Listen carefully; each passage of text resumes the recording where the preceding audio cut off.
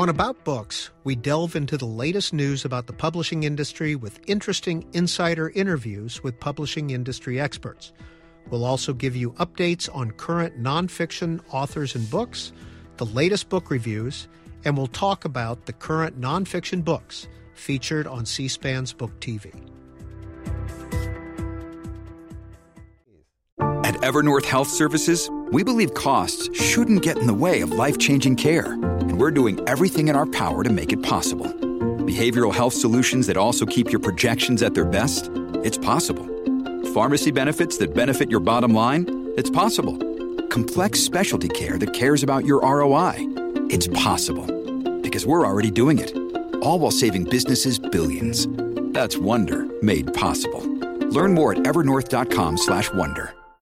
And welcome to the About Books podcast and program. In this episode, we'll introduce you to Tracie Hall. She's the Executive Director of the American Library Association, and we'll talk about the country's public libraries and some of the challenges that they face. But let's start this week with the publishing industry news. Well, the fallout continues from the recent decision by a Tennessee school board, which removed Art Spiegelman's graphic novel on the Holocaust, Maus. Now, it's a Pulitzer Prize-winning graphic novel, but it was removed from the 8th grade curriculum due to language and profanity. The book is based on interviews with Mr. Spiegelman's father, who was a Holocaust survivor. And Mr. Spiegelman commented on the decision, quote, "It's part of a continuum and just a harbinger of things to come. The control of people's thoughts is essential to all of this." Well, the sales of Maus have soared since the news of its removal. 4 versions of the book are in Amazon's top 20 bestsellers. Also in the news, the library of the late Supreme Court Justice Ruth Bader Ginsburg was sold at auction. $2.4 million was brought in from that. The auction included over 1,000 books. The late Justice's copy of the 1957-58 Harvard Law Review that included her personal annotations sold for $100,000. Other items that were sold, personalized copies of books by Justices Sotomayor and Breyer. In other news, PEN America has announced finalists for their annual literary awards. This year's nonfiction nominees: Andrea Elliott, Invisible Child; Taya Miles, All That She Carried; Reuben Miller, Halfway House; Sarah Schulman, Let the Record Show; and Clint Smith, How the Word is Passed. Their winner will be announced at an awards ceremony February 28th. PEN America is an organization which encourages free expression in writing. Also in the news, Christy McLean, who is the Executive Director of the Publishing Industry Analyst Group NPD Bookscan, predicts that print book sales will fall this year following 2 years of growth. She cites the potential rise in the price of books, supply chain issues, and a change in consumer behavior as reasons for the slide. Book sales were up 9% last year. Over 800 million print books were sold in 2021. Well, there are over 100,000 public libraries in the United States. Most of them are members of the American Library Association. And we want to introduce you this week to Tracie Hall, who is the Executive Director of the American Library Association. Ms. Hall, thanks for being with us. As you know, you don't start off as Executive Director of the ALA. What was your first job in a library? My first job in the library was working with young adults. I came to libraries, Seattle Public Library, and in 1995. And I had come to the library after working in homeless shelters and directing a homeless shelter for teenagers. And I realized that literacy and sometimes limited literacy was sometimes at the root cause of chronic homelessness for people who are unhoused. And I really wanted to get at that. And I saw libraries as really the opportunity to do that.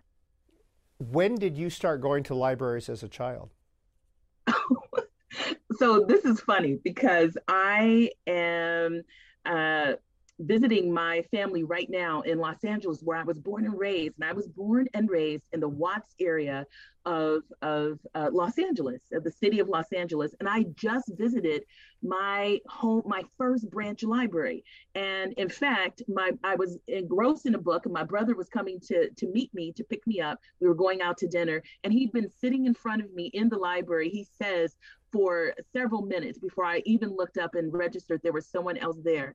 And as we walked out into a car, he said, this library is what made you a librarian. You used to beg me not to take you to the park, not to take you with me, with his older friends, but to this library, and you still haven't changed.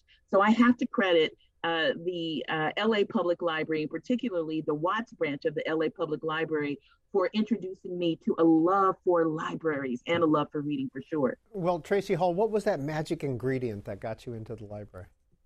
I think, first of all, the opportunity of feeling like I belonged and I could have some ownership of this amazing institution.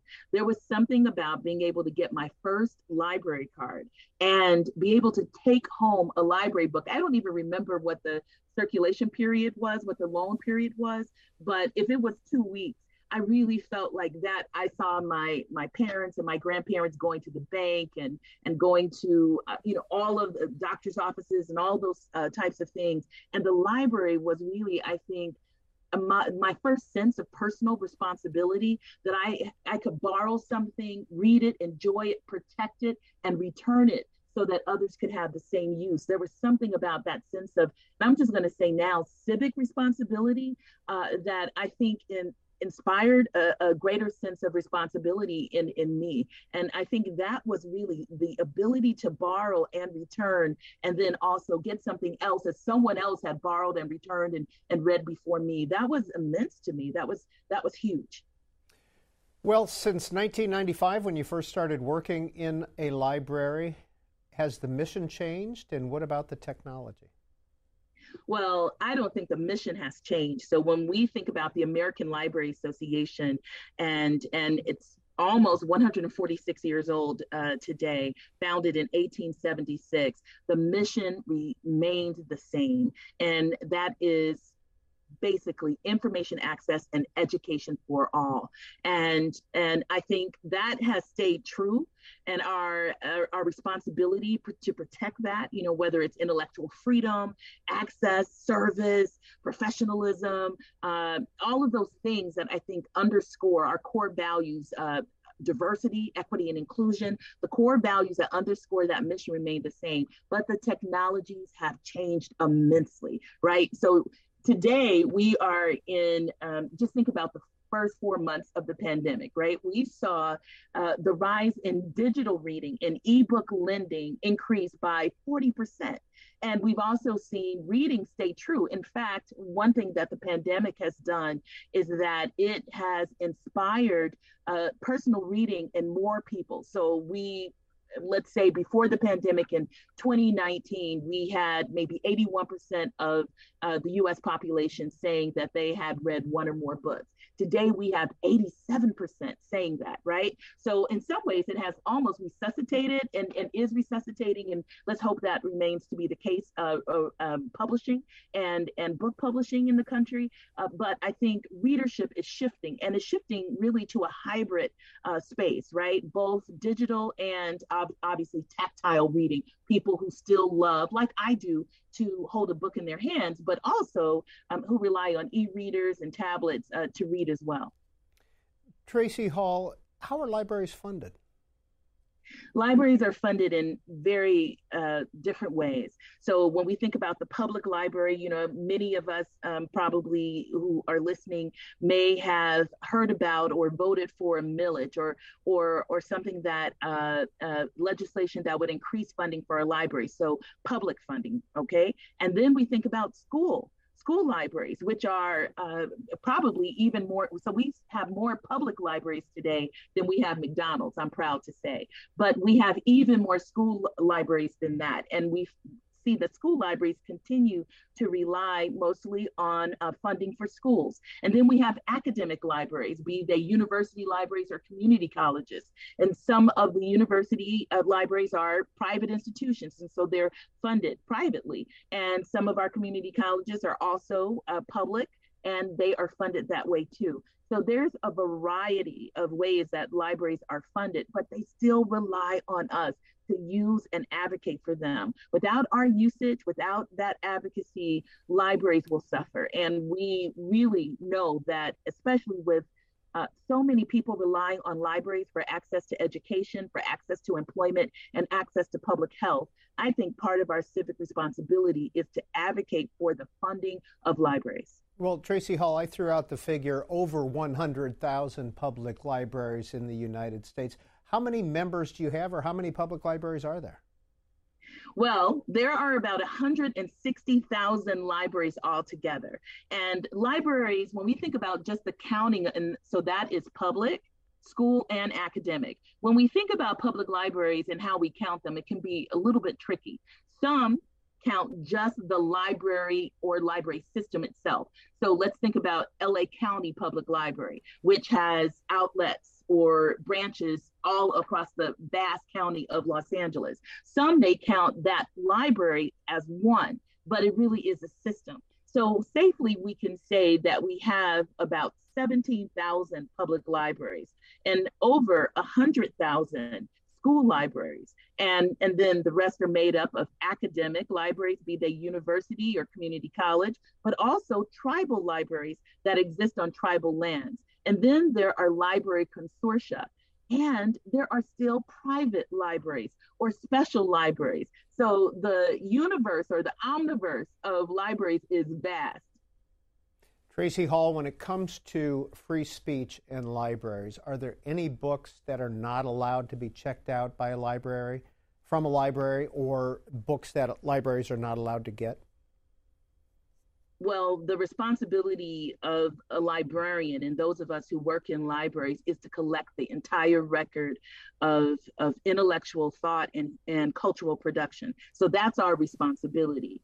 And also to make sure that the ideas that one book contains are put into conversation with the ideas of other books and other authors. And also many times what we know is those ideas are sometimes in competition and contestation. So it is our responsibility to collect the entire human record. What we do know, and this is really important for us to think about today, is that we are in a period where the rise in book censorship and book challenges, I would think, have moved into a place that should be of general concern for everyone. Because what we know is that everyone should have the right to read, and there should be no one deciding what someone else should be reading. What we have seen is that when there is one person or a group of people deciding what other people have access to read, then that is also part of a slippery slope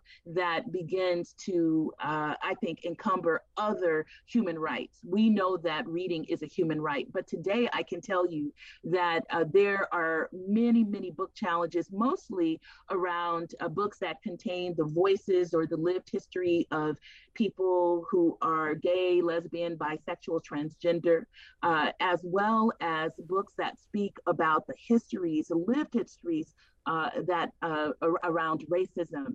And it's interesting because at a time where we should be really encouraging freedom of expression and examination, to find a proliferation in the challenges of those books in particular is something that we should all rally against. Absolutely. Well, two of the most challenged books in 2020 were Alex Gino's book, George, and Jason Reynolds and Ibram Kendi's book, Stomped.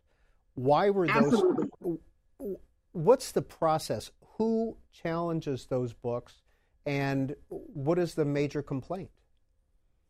Well, the largest number of challenges that we see, and as we track, the American Library Association now is tracking nearly 300 book challenges and involved in really supporting and providing guidance in terms of helping libraries navigate those challenges. But what we find with challenges in the books that you've mentioned, as well as others, right? And we are still seeing Mice and Men, and we're still seeing The Bluest Eye and To Kill a Mockingbird, books that have already reached, I think, have become part of the literary canon. What we see is that these books are challenged because of talking very blatantly about racism, or sometimes about sexuality, or around all of the experiences. There's a genre called the Bildungsroman novel. And especially for young people, it's a coming of age story. Catcher in the Rye is a classic one, right? So when we think about the fact that these books, especially for young adults, the books you've mentioned, when we think about them being challenged, it's obviously because there are people who are not understanding that part of adolescent ideation is to ask yourself, who am I, and what have been the experiences of other people who identify in the way that I'm beginning to identify? That's fundamental, right? And so I think that when we think about the challenges there, what we're realizing is that many times we turn to books to experience things that we may never experience in life or want to.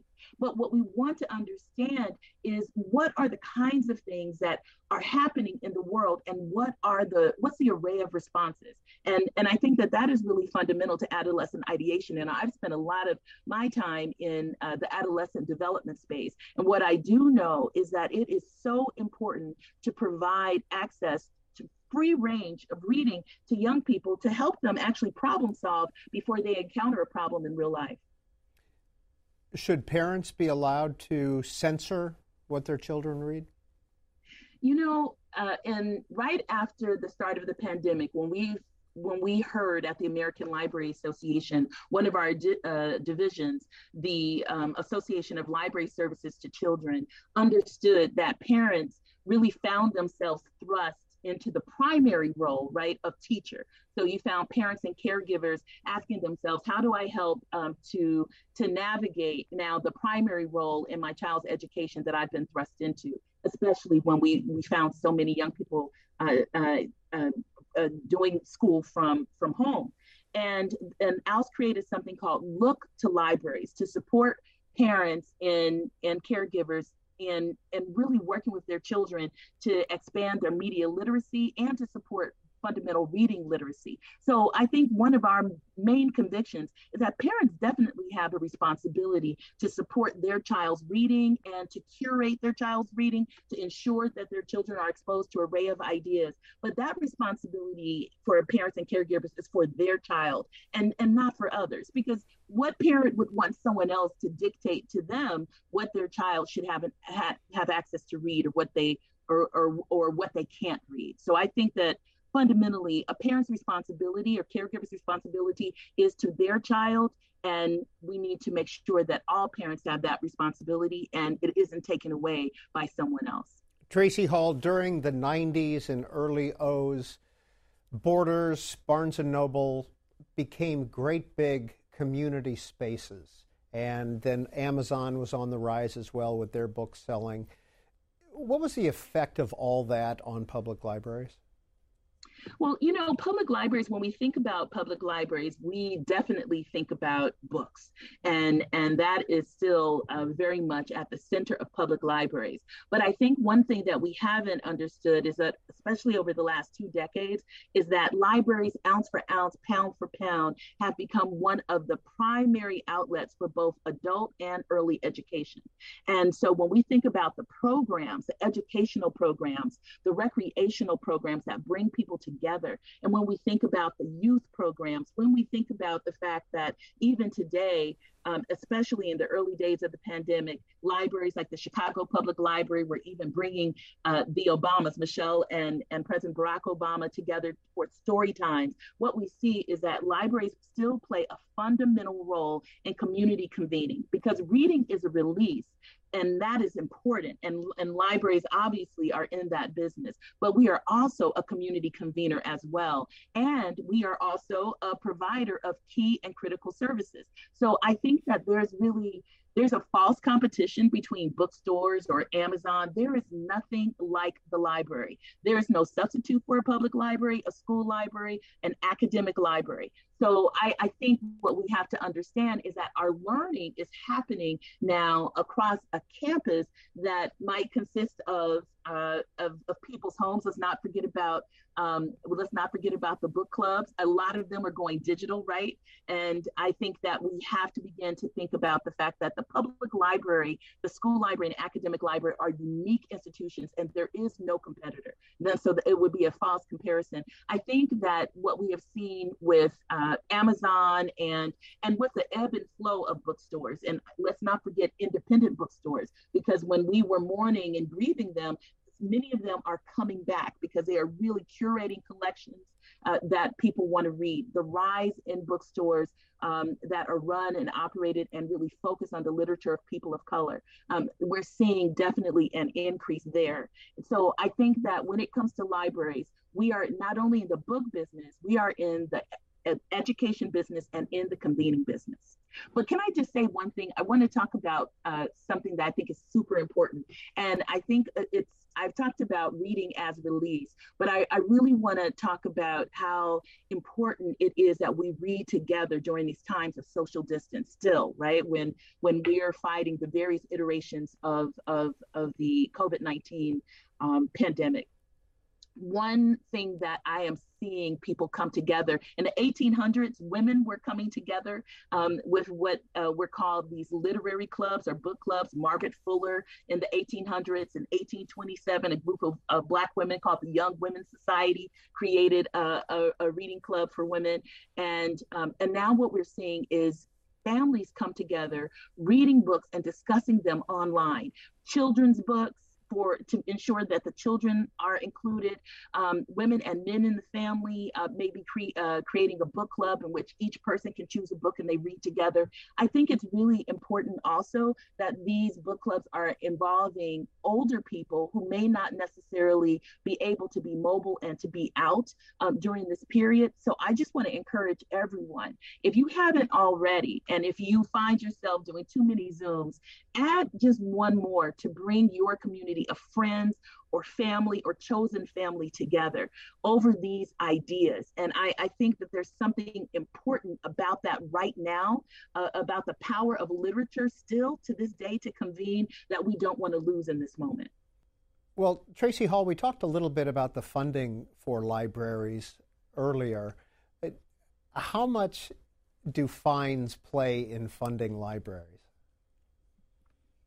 Fines really play a very nominal role. And that's something that I think libraries are realizing en masse today. I've been in several public libraries in the last few months.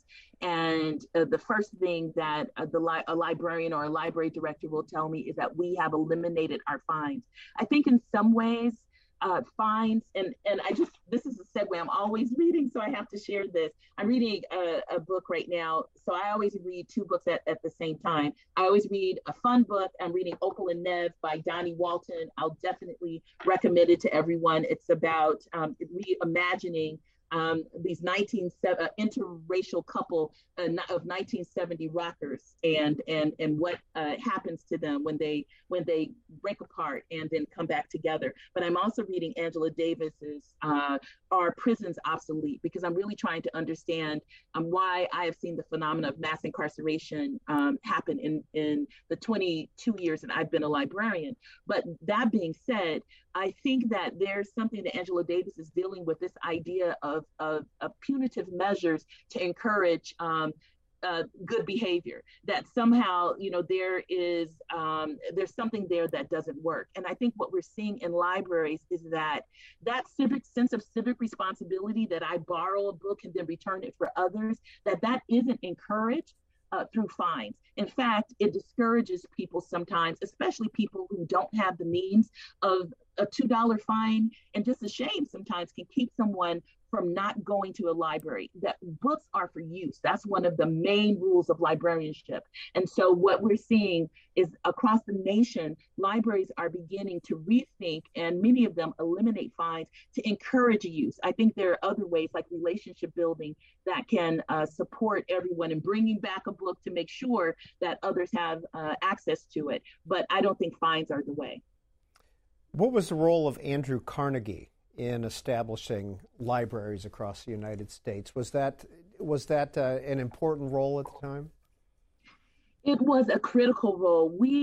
Many books have been written about Andrew Carnegie, but one of the most significant things that I think that he did with his wealth, and what I think puts him in the canon of philanthropy, if you will, is his commitment to support the public good by supporting the proliferation of public libraries across the country. And he did that everywhere.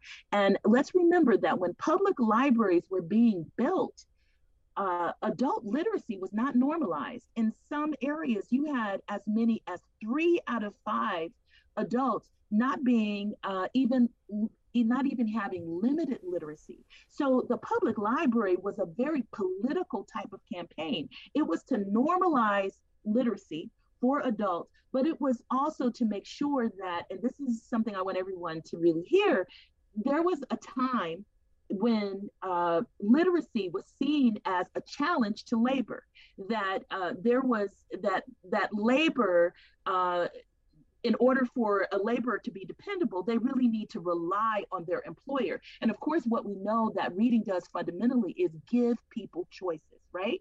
And so what Carnegie was really doing, and what libraries were doing, it was beginning to normalize adult literacy, to expand the array of choices and decisions that adults could make. And I think that we are the better for it. I would say that the public library and the will and some other things are some of the most amazing technologies that we have seen in terms of human evolution. The idea that reading should be a fundamental human right.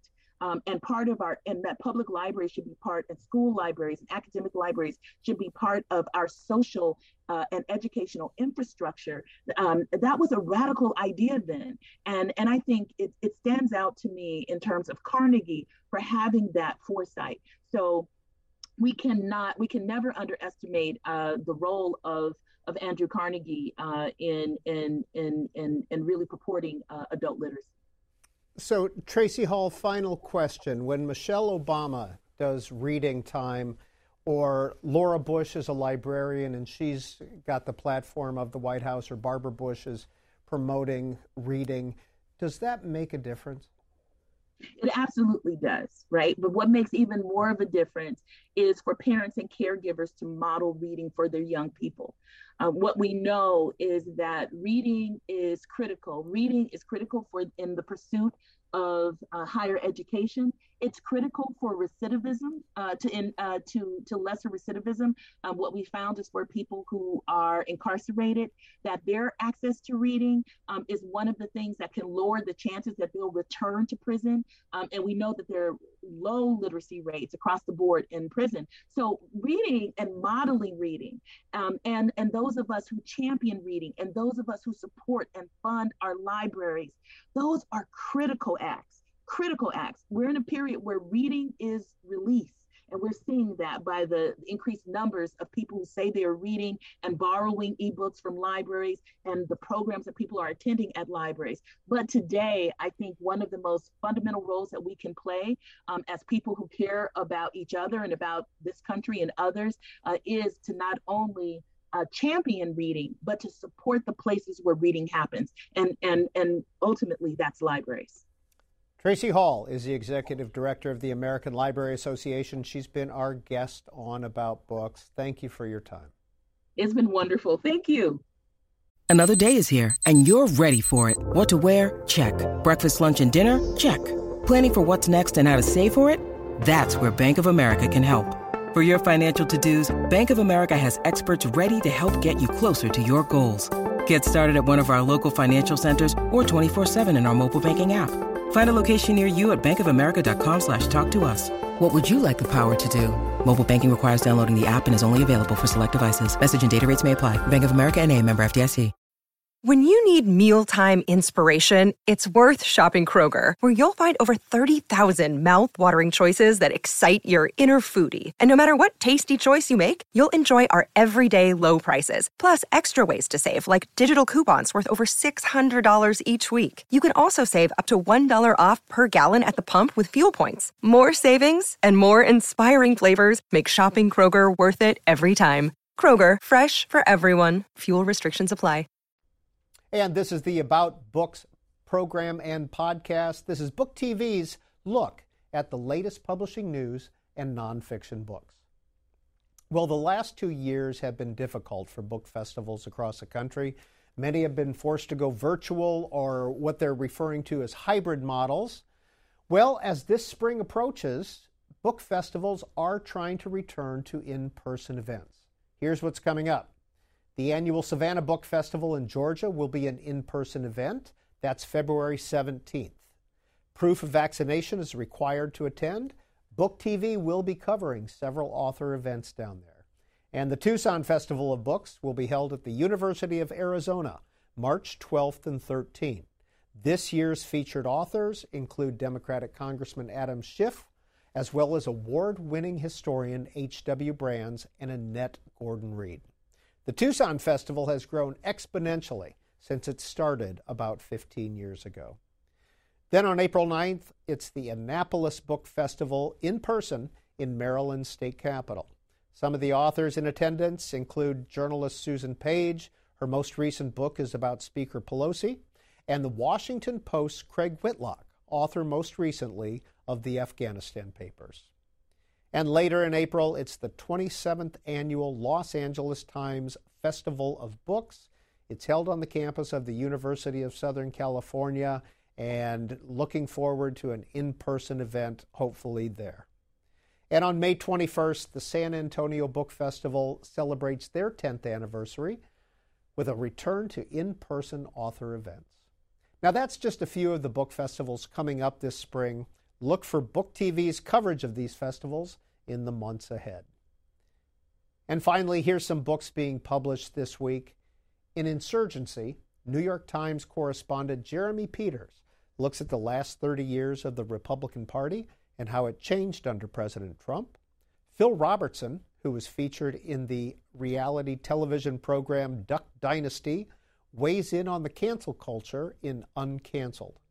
And in Smashing Statues, John Jay College criminal justice professor Aaron Thompson provides a history of America's public monuments and examines the current debates over whether they should remain standing.